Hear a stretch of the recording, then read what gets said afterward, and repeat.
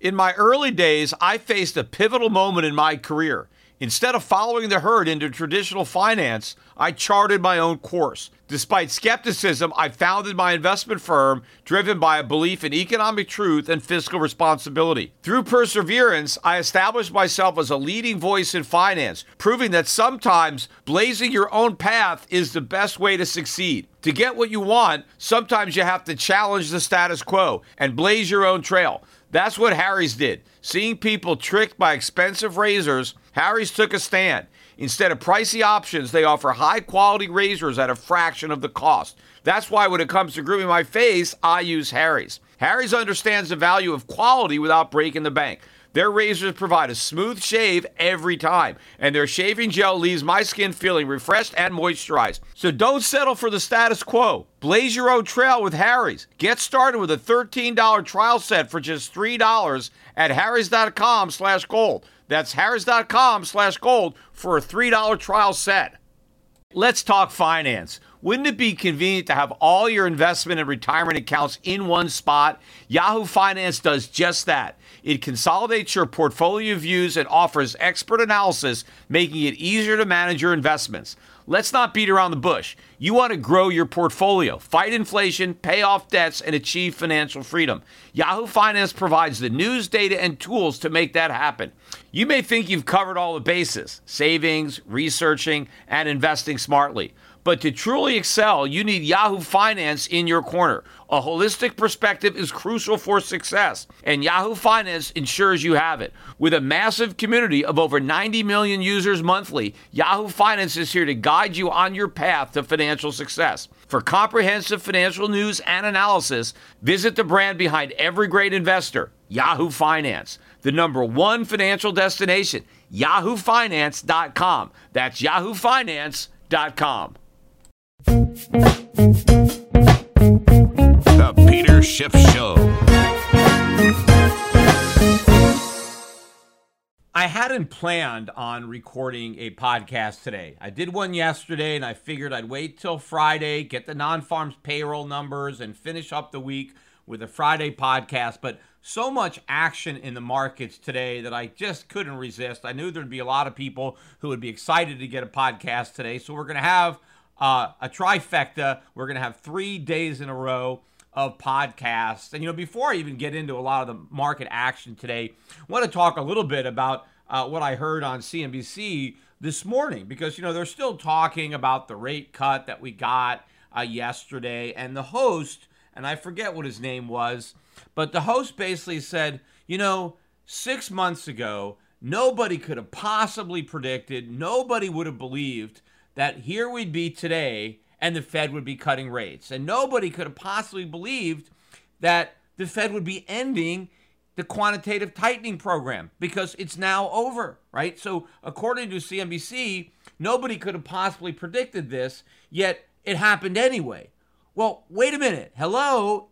What about me? I predicted it. I said it was going to happen. Now, I didn't say it on CNBC because they won't let me on, but I said it on my podcast. I even said it on their competitor network, Fox Business. Maybe if they watched Fox Business a little bit, they would have known about this. So, really what they meant is nobody on CNBC saw it coming. None of their anchors, none of their regular guests saw an end to quantitative tightening. None of them saw the rate cut. But I did. Right? Not only did I predict that the Fed would cut rates, I predicted live that the December hike was the last hike and that the very next move by the Fed would be a cut, and that is exactly what they did. And not only did I predict that the Fed would stop quantitative tightening prematurely, I said that they would follow it up with a return to quantitative easing. Now, that part hasn't happened yet, but it's going to happen. In fact, we get the balance sheet numbers from the Fed every Thursday afternoon. And today we got, I think, the final reduction in the balance sheet. We actually made it below 3.8 trillion. The balance sheet stood at 3.779 trillion. That's probably the low watermark, and we're probably going up from here. The question is when. But we know that we're not going any lower because the Fed already said that quantitative tightening is now over. But the bottom line is people did see this coming. Obviously, I'm not the only one, but CNBC's worldview is limited by this small pool of people that are allowed on the network and by their own anchors. And I think this is really just fake financial news is really what you're getting there. You're not getting the real news. You're getting the real news on the Peter Schiff podcast. Now, you can get some of it on Fox Business because I'm there. In fact, I was on today again with Liz Klayman on the Klayman Countdown. We will put a copy of my appearance up on my YouTube channel probably later today or tomorrow. So if you missed it on Fox, you can see it on my YouTube channel, or you can go to the Fox Business channel. I think they have they keep a record or logs of a lot of the interviews. So there's a good chance that they'll have today's interview on the site. But this is just the beginning, right? This rate cut, as I've been saying, is just the first step on a road to zero. Now, the Fed tried to pretend yesterday that that might not be the case, that this could just be a mid-course correction, that maybe there wasn't going to be more rate cuts, rather. And I said that's not true, that the Fed is going to be cutting rates. Now, a lot of people were saying that, well, this rate cut was an insurance policy. You know what was the insurance policy? Donald Trump's tweet today announcing the imposition of another 10% tariffs on $300 billion of Chinese imports that weren't being tariffed. Now they're going to be hit by this 10% tariff. This is in addition to the other goods that are already being tariffed at 25%. Now, before this tweet came out, the Dow Jones was up like 250, 300 points. So it had pretty much made up most of yesterday's 350-point loss. And gold prices early this morning were down about $10. Remember I said that gold was trading in a range between $1,400 and $1,450? Well, yesterday we dropped about $17, and this morning we were down over $10. We were very close to $1,400, maybe about $1,405 or something like that. But by the time the Trump tweet came out, gold was back positive. I think we had managed to eke out about a $5 to $10 gain. But as soon as Trump tweeted about these tariffs, the stock market tanked. It went from up a couple of hundred to down over 200. In fact, we closed the day down close to the lows. The Dow was down 280 points, something like that, and down over 1%. The low of the day was down over 300, but we were close enough to the low. The NASDAQ not down quite as much percentage-wise as the Dow. NASDAQ down about 0.8%, 64 points. Russell 2000 down 1.5%, so the U.S. Small caps taking a bigger hit. The weakest stock index on the day was the transports, down 2.5%. So a big drop in the stock market. But as the stock market was tanking, gold was soaring. Gold actually rose better than $30 an ounce. In fact, as I am recording this podcast, we're trading above $1,445 an ounce, up almost $32 on the day. So gold actually went below yesterday's low, and now we're, I think, right at yesterday's high, maybe even above it. In fact, we're within $5 of the upper end of the range I said we were in, $1,450 to $1,400. We almost hit $1,400 this morning, and now we're almost at $1,450. In fact, if you look at the GLD, which is an exchange-traded fund that a lot of people use to buy gold, that fund had an outside day today, a beautiful technical day, where in the morning, GLD was trading below the low that it set on yesterday. Below the low. It opened below the low. And then it rallied, and not only did we take out the high from yesterday, we closed well above yesterday's high, right on the high of the day for GLD. That is about as bullish a technical sign as you're going to see. If we get a weak jobs report tomorrow, we could have an explosive rally. We could be up $50. We might even break above 1,500 to close the day and the week in gold at 1,500. So we'll see what happens. But technically, we look very good. Gold stocks, which were clobbered yesterday, pretty much recouped all of their losses today. Some stocks actually did more than that. There were some gold stocks that gained even more than they lost yesterday to close at new highs. So the whole sector is looking good. Gold stocks, silver stocks, and we'll see what happens with the data tomorrow. But getting back to Trump's tweet that got this going, I think the reason for the tweet was a lot more calculated than the financial media understands. Because yesterday, the Fed only cut by a quarter point, and they were not that dovish. They, kind of, left a lot of ambiguity as to what they would do next. Donald Trump was obviously disappointed in what happened, and the stock market went down, and market was disappointed. So I think what Trump was doing was trying to take out a bit of an insurance policy on rate cuts, because the Fed mentioned, and I know that they're lying, but this is what they're publicly stating, that the reason for the cut was because of the uncertainty regarding the global economy. So if the Fed is worried about uncertainty in the global economy, why not give them something else to worry about? Why not up the ante on the tariffs? Why not throw another monkey wrench into the global economy so the Fed will be even more concerned than they were before? So just in case they were thinking about not cutting rates, now that we have these extra tariffs, well, they're definitely going to cut rates. And so I think that the warning and the message that Trump was sending was not to China, because nothing's going to happen there. There's no progress being made with the Chinese. The warning sign was being sent to the Fed. In fact, look at the data we got today on soybeans. I was reading an article that in the first half of this year, our soybean exports had collapsed all the way back down to the lowest they've been since 2004.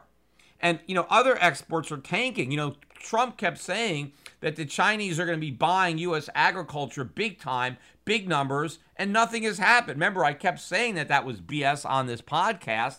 And now the official scoreboard is in. I wonder if American farmers are tired of winning yet, because they're clearly losing. So we're not making any progress. So I think this was designed to just basically stir the pot a little bit more, to make sure that the Fed cuts rates. But I think this is an insurance policy that Trump doesn't need, because the Fed is going to cut rates, because the U.S. economy is a mess, despite what the Fed wants to say about how great it is. Despite what Trump wants to say, he repeated it again. He had a press conference again today, I think going to Air Force One. He's headed for a rally somewhere, and he was talking to the media about how this is the greatest economy ever. We have the greatest numbers ever. I mean, obviously, the president is not looking at the economic data, not even the economic data that is coming out today. I mean, look at the numbers we got on manufacturing today. PMI is down at 50.4. I think that's the lowest it's been in 10 years. That was below estimates. We got some bad numbers today on construction spending.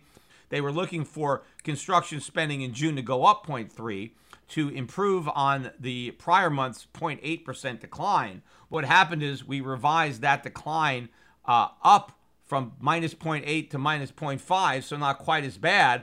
But instead of rebounding in June, construction spending fell 1.3%. So a much worse number than had been expected. But also look at the ISM manufacturing number. This is the lowest number, I think, since 2016. They were looking for an improvement over last month's 51.7. They were looking for 51.9. Instead, we went down to 51.2. Manufacturing weak, construction weak. I mean, the data is weak, yet everybody wants to continue to pretend that the economy is strong. Well, pretty soon they're going to have to stop pretending, because it's going to be impossible to do that. I also want to get back to the market reaction today, because the biggest action was in the bond market. I mean, look at the yields. Yields collapsing today. One of the biggest moves down in yields and up in bond prices. The 10-year yield going all the way down to 1.894. That was the close. The low was a low print for the year. We got down to 1.878. And of course, the spread between the 10 and the 30-year continues to rise, as I have been predicting, because yields on the 30-year did not collapse nearly as much as they did on the 10-year, but they did make a new low for the year. We got down to 2.423. We closed at 2.411. But why are bond yields collapsing? Because the markets are anticipating recession. They don't think the Fed is cutting fast enough. Of course, even if they cut faster, we wouldn't avoid the recession. It's happening anyway. but the bond market is reacting to the economic data that the Fed is ignoring.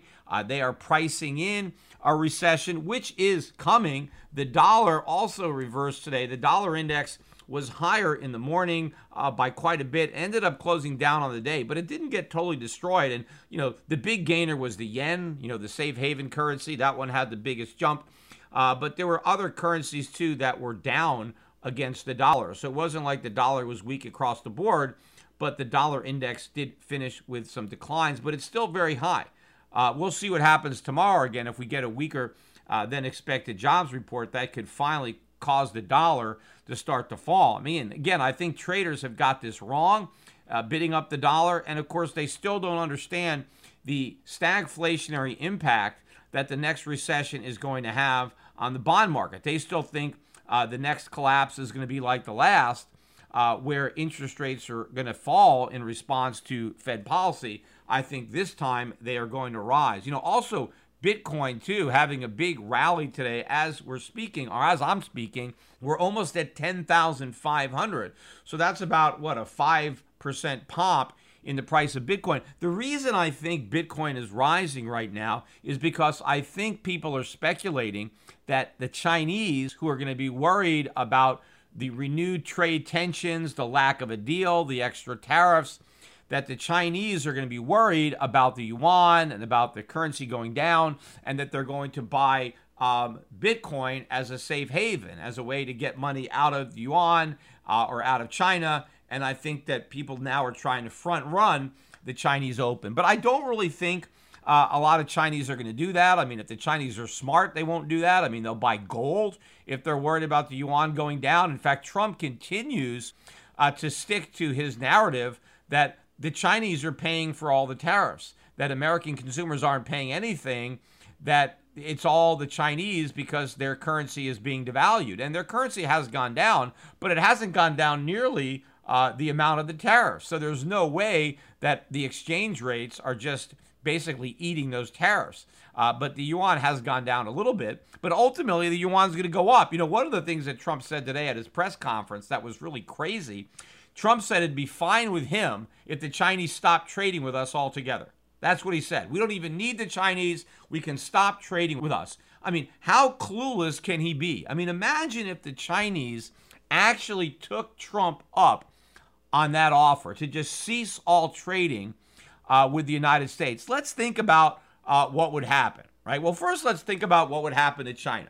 Let's say the Chinese stop trading with the United States. Okay, well, now they have to buy their agricultural products someplace else. It's not like we have a monopoly on wheat or soybeans or pork or whatever. They can get stuff from South America. Maybe they'd have to pay a little bit more money for it. I don't know, probably, because if they could get a better deal, they'd already be shopping down there. So they have to buy their farm products from other countries. But they would have all this manufactured products that they are not selling to us. Well, maybe they can sell those products to the countries who they start to buy the agricultural products from. After all, those countries will now be selling more agriculture to China. They'll earn more money on those sales, and they can use that income to buy some manufactured products from China. No problem. So they simply trade those goods with other people. But to the extent that there's still some goods left over, all right, well, the Chinese citizens will go shopping and buy those goods, and fine. I don't think the Chinese will have any problems if they're not trading with the United States. And in fact, if they stop trading with the United States, maybe they'll decide that there's no reason to hoard over $1 trillion worth of treasuries. So maybe they'll start dumping their treasuries and dumping their dollars and doing something more productive with that money. Maybe they can pass on tax cuts to their citizens, or maybe can move their reserves into gold so they have a real asset, not a BS liability, or a check that would bounce if they actually tried to cash it. So China would be fine. But what would happen in America if all trading with China stopped? Well, what would happen to all of these stores that are stocking these Chinese goods? Well, the shelves would be empty. Now, could we buy some of these goods from other countries? We could, but they would cost more money, right? I mean, because that's why we're buying them from China. China's giving us a better deal. So if we couldn't buy from China, we'd have to find the next best deal. Well, for a lot of products, I mean, the next best deal is a lousy deal. The prices would be much higher, or the goods wouldn't even be available at all. So without Chinese goods, retail sales in the United States would collapse because we wouldn't have the merchandise for people to buy at prices they can afford.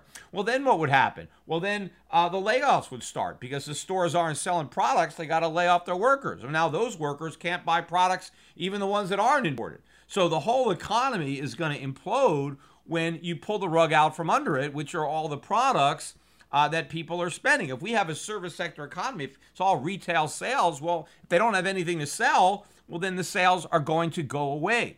And the goods that are left in the United States, the prices will be much higher. So inflation domestically will be much higher. That will also put upward pressure on U.S. long-term interest rates, but so would Chinese selling. If the Chinese aren't trading with us and they have no reason to try to prop up the dollar and they're dumping their treasuries, then that's putting even more upward pressure on interest rates. So as interest rates are rising, corporate profits are plunging. Not only are their sales down, but their interest expenses going up. Mortgage rates are going up, putting even more downward pressure on an already weakening real estate market. What's happening to the federal budget deficits, right? They're skyrocketing. You know, the Senate today, I think they've got enough votes now to pass the suspension of the debt ceiling and the blowing up of the caps and adding all this debt. And it's interesting, again, that the Republicans are not voting for this bill. It's the Democrats. It's Donald Trump working hand in hand with the congressional Democrats to run up the deficit. So why is he the hero of the Republican Party? Why is he the hero of conservative if he has aligned himself with the big spending Democrats? The conservative Republicans will not sign on to this pork barrel swamp of a deficit exploding budget.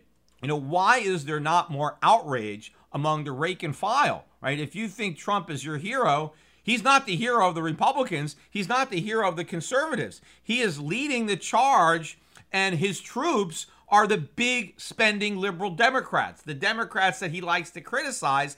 Those are the ones who are passing the budget that he's anxious to sign, not the Republicans. They're opposing it, but they're not opposing it in a vocal enough manner so that they're going to have any credibility when they try to oppose the even larger deficits that a Democratic administration is going to be advocating.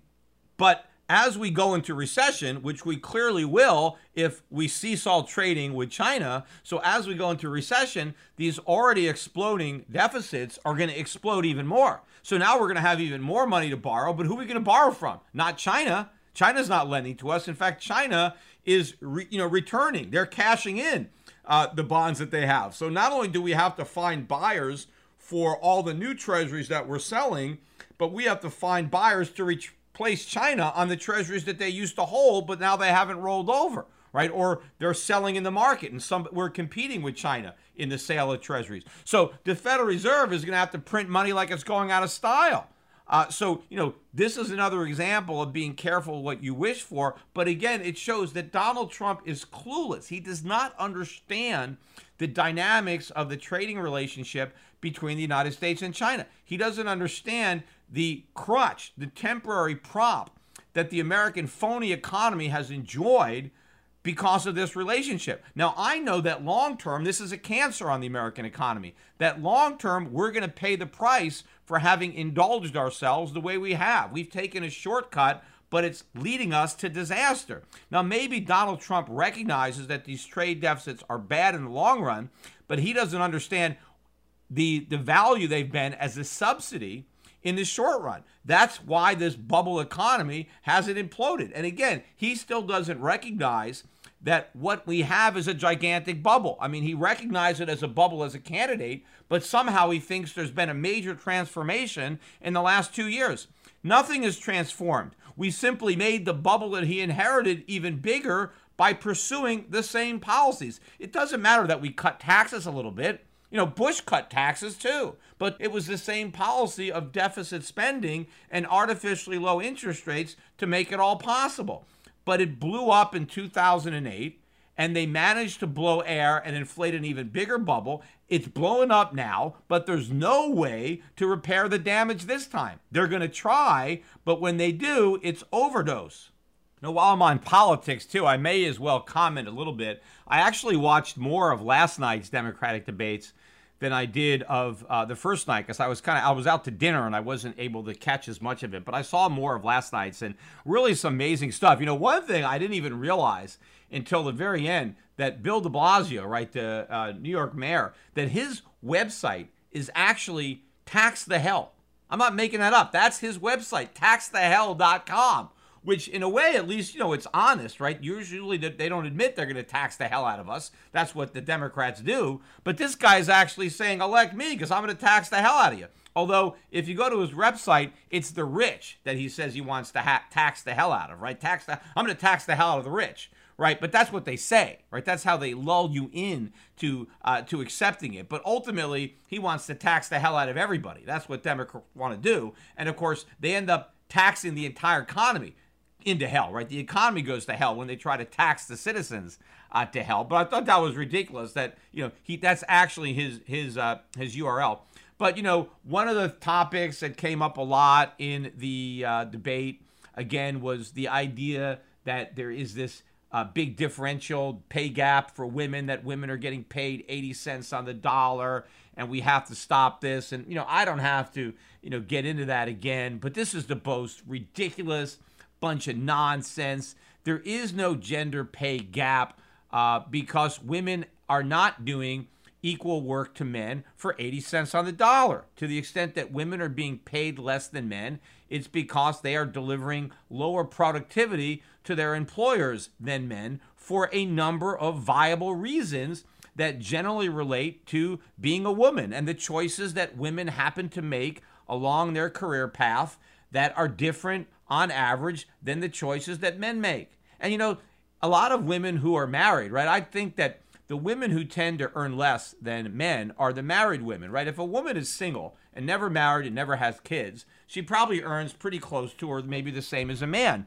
It's the women that stay home and take care of the kids that tend to earn less than the men, but they're married, they're sharing the income. So what difference does it make? You got to look at household income. So if the husband earns a little more because he's killing it, he's putting in 10, 12-hour days, he doesn't come home to take care of the kids, he works night, he travels, he's putting 100% into the career, but the wife is kind of putting more effort into the home life. What difference does it make if the guy is earning more when the paychecks are being shared among the household?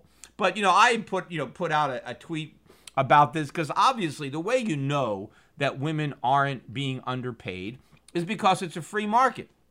If women really were going to do the same job as a man, just exactly the same productivity, right? The same value, but they were doing it for 80 cents on the dollar, people would only hire women.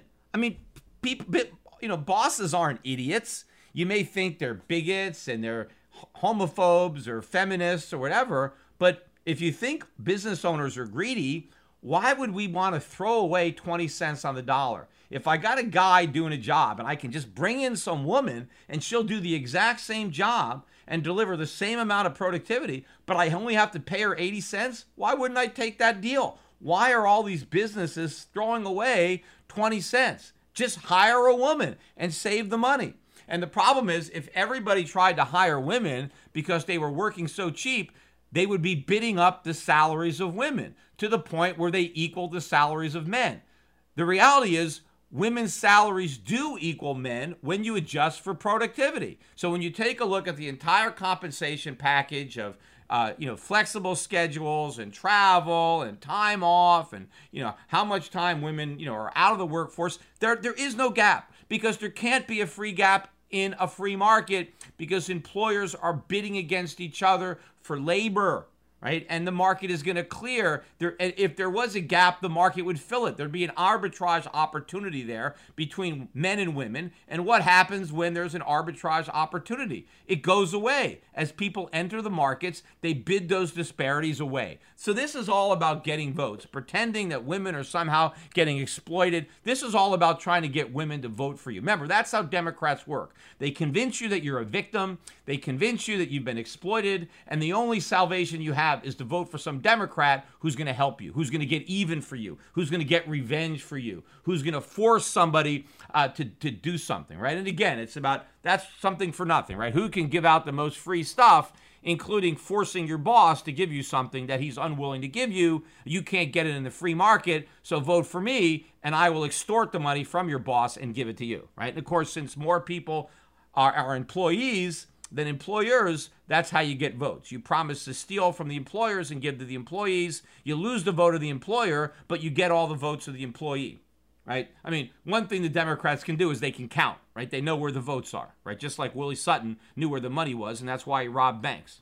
You know, one thing, though, that pissed me off, there was at least one, but maybe two of the white candidates were talking about white privilege and how, you know, white privilege is rampant.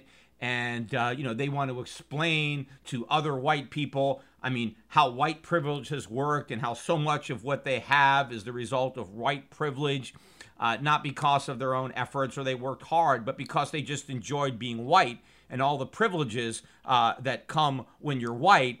And, you know, how, you know, we have to make this up to African Americans, right? Well, you know, what I would like to see is any one of these Democratic candidates, these white candidates that feel so guilty about white privilege, right? That think that this is what defines the American experience and that they're only on that debate stage because they're white and they benefited from privilege. Just drop out of the race, right? I mean, why leverage your privilege? It's like you're cheating. Just step aside and allow all the candidates who are not white, who did not get the benefit of white privilege, make it easier for one of those guys to become president, right? It's only fair. I mean, if you benefited so much from white privilege, just bow out. That's the right thing to do, right? You cheated your way onto that debate stage. You're only there because you're white. Just step aside and let somebody who's not white, right, who had to earn it, had to overcome the lack of white privilege, let one of those guys be the next president. I mean, after all, we just had a black president, right? Somehow this guy was Barack Obama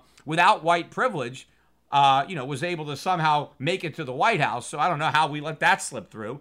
But, you know, they should bow out and allow somebody else to become president. But anyway, the whole thing was a farce. I mean, I can go on and on about all the nonsense. But again, as I said, you know, on yesterday's podcast, the worst part about the Democratic debates is that one of these clowns is probably going to be the next president. You know, people still don't want to admit that yet because they still think Trump is a shoo-in, even though he's behind in the polls. And it's because they think, well, he was behind in the polls last time and he won, so he can be behind in the polls this time. This is a different story. These polls are far more accurate. I've gone into that before, why I believe the polls are a lot more accurate now than I believed then. Remember, I did not believe the polls then. I was one of the few people who thought Trump could win, that thought the polls were wrong. Well, now, a lot of the people that thought Trump couldn't win think he's a shoo-in to win again. But I think no. I think now he actually is a long shot to win, and I've got a better track record on understanding the electorate than a lot of the people that thought Trump had no chance in 2016, and now they think he can't lose in 2020. A lot of it, though, is probably wishful thinking, because if people start to accept that Trump is a one-termer, then that has some dire implications for the U.S. economy and the U.S. stock market, and a lot of people don't want to even think about that potential, so they want to just, you know, pretend it doesn't even exist. They want to just block it from their minds by just assuming that Trump's a shoo-in just because all these candidates are so bad. Well, you know what? The American electorate is dumb enough to vote for these guys, right? That's the reality. And if we're in recession, that's exactly who we're going to vote for. Now, you know, one thing I wanted to talk about, too, I've gotten a few emails. People want me to discuss Europe and the ECB and their asset purchase programs and their quantitative easing. And yeah, you know, I want to talk a little bit about that because I think the coverage of what's going on in Europe, like all the coverage, is wrong. I don't think anybody is really talking about the truth. And so I will talk about the truth, right? The real reason that the ECB has interest rates as low as they do, the real reason that they are going to restart the asset purchase program, quantitative easing, it's not because inflation is too low. That is BS. That is a ruse. Right? Low inflation is not a threat. It is not a problem. Low inflation is better than the alternative of higher inflation. The only thing better than low inflation is even lower inflation. And the only thing better than even lower inflation is no inflation. And the only thing better than that would be deflation or falling prices, if that's how you're going to describe prices going up and prices going down. So there is no, threat to the European Union that is being posed by consumer prices not rising fast enough. But the ECB is hiding behind that smokescreen to try to advance its real agenda. The real agenda of the ECB is to bail out those European countries that have too much debt, right? A lot of the southern countries, Italy, Spain, Portugal, Greece, right? All these countries that have a lot of debt. They are trying to come up with an excuse to monetize that debt, to buy their bonds, to keep their interest rates artificially low. Now, why are they doing that? If you go back to the formation of the euro, and the whole purpose was to get everybody into a common currency with one central bank that could not monetize the debts of any individual country. And that was supposed to impose discipline on those countries fiscally, because if they started to run big deficits, their interest rates would go up, right? So if France was running a bigger deficit than Germany, or Germany had a surplus, the French would be paying a lot more money to borrow. And in order to bring their rates down, they would be forced to balance their budget or cut spending or raise taxes. And so there was supposed to be some fiscal discipline that was going to be imposed by all of these countries giving up their own central bank and having a independent European central bank that was not just beholden to any one country. And so it was supposed to be an agent for fiscal responsibility. Now, at the time, I remember saying, I don't think it's going to work. This is BS. There's a big moral hazard here. I didn't expect it to work. And in fact, they actually built in safeguards. No country was allowed to have a deficit that was greater than 3% of GDP. And of course, a lot of countries had to fudge the numbers in order to get admitted into the European Union in the first place with bullshit numbers so that they can get in. But of course, initially, the idea that all of these European countries were going to be more fiscally responsible meant that a lot of countries in Europe that were used to having high interest rates, like Italy or France, right? All of a sudden, they had low interest rates. I mean, Germany had a history of low interest rates because they had a history of fiscal responsibility. And the Deutschmark was a sound currency.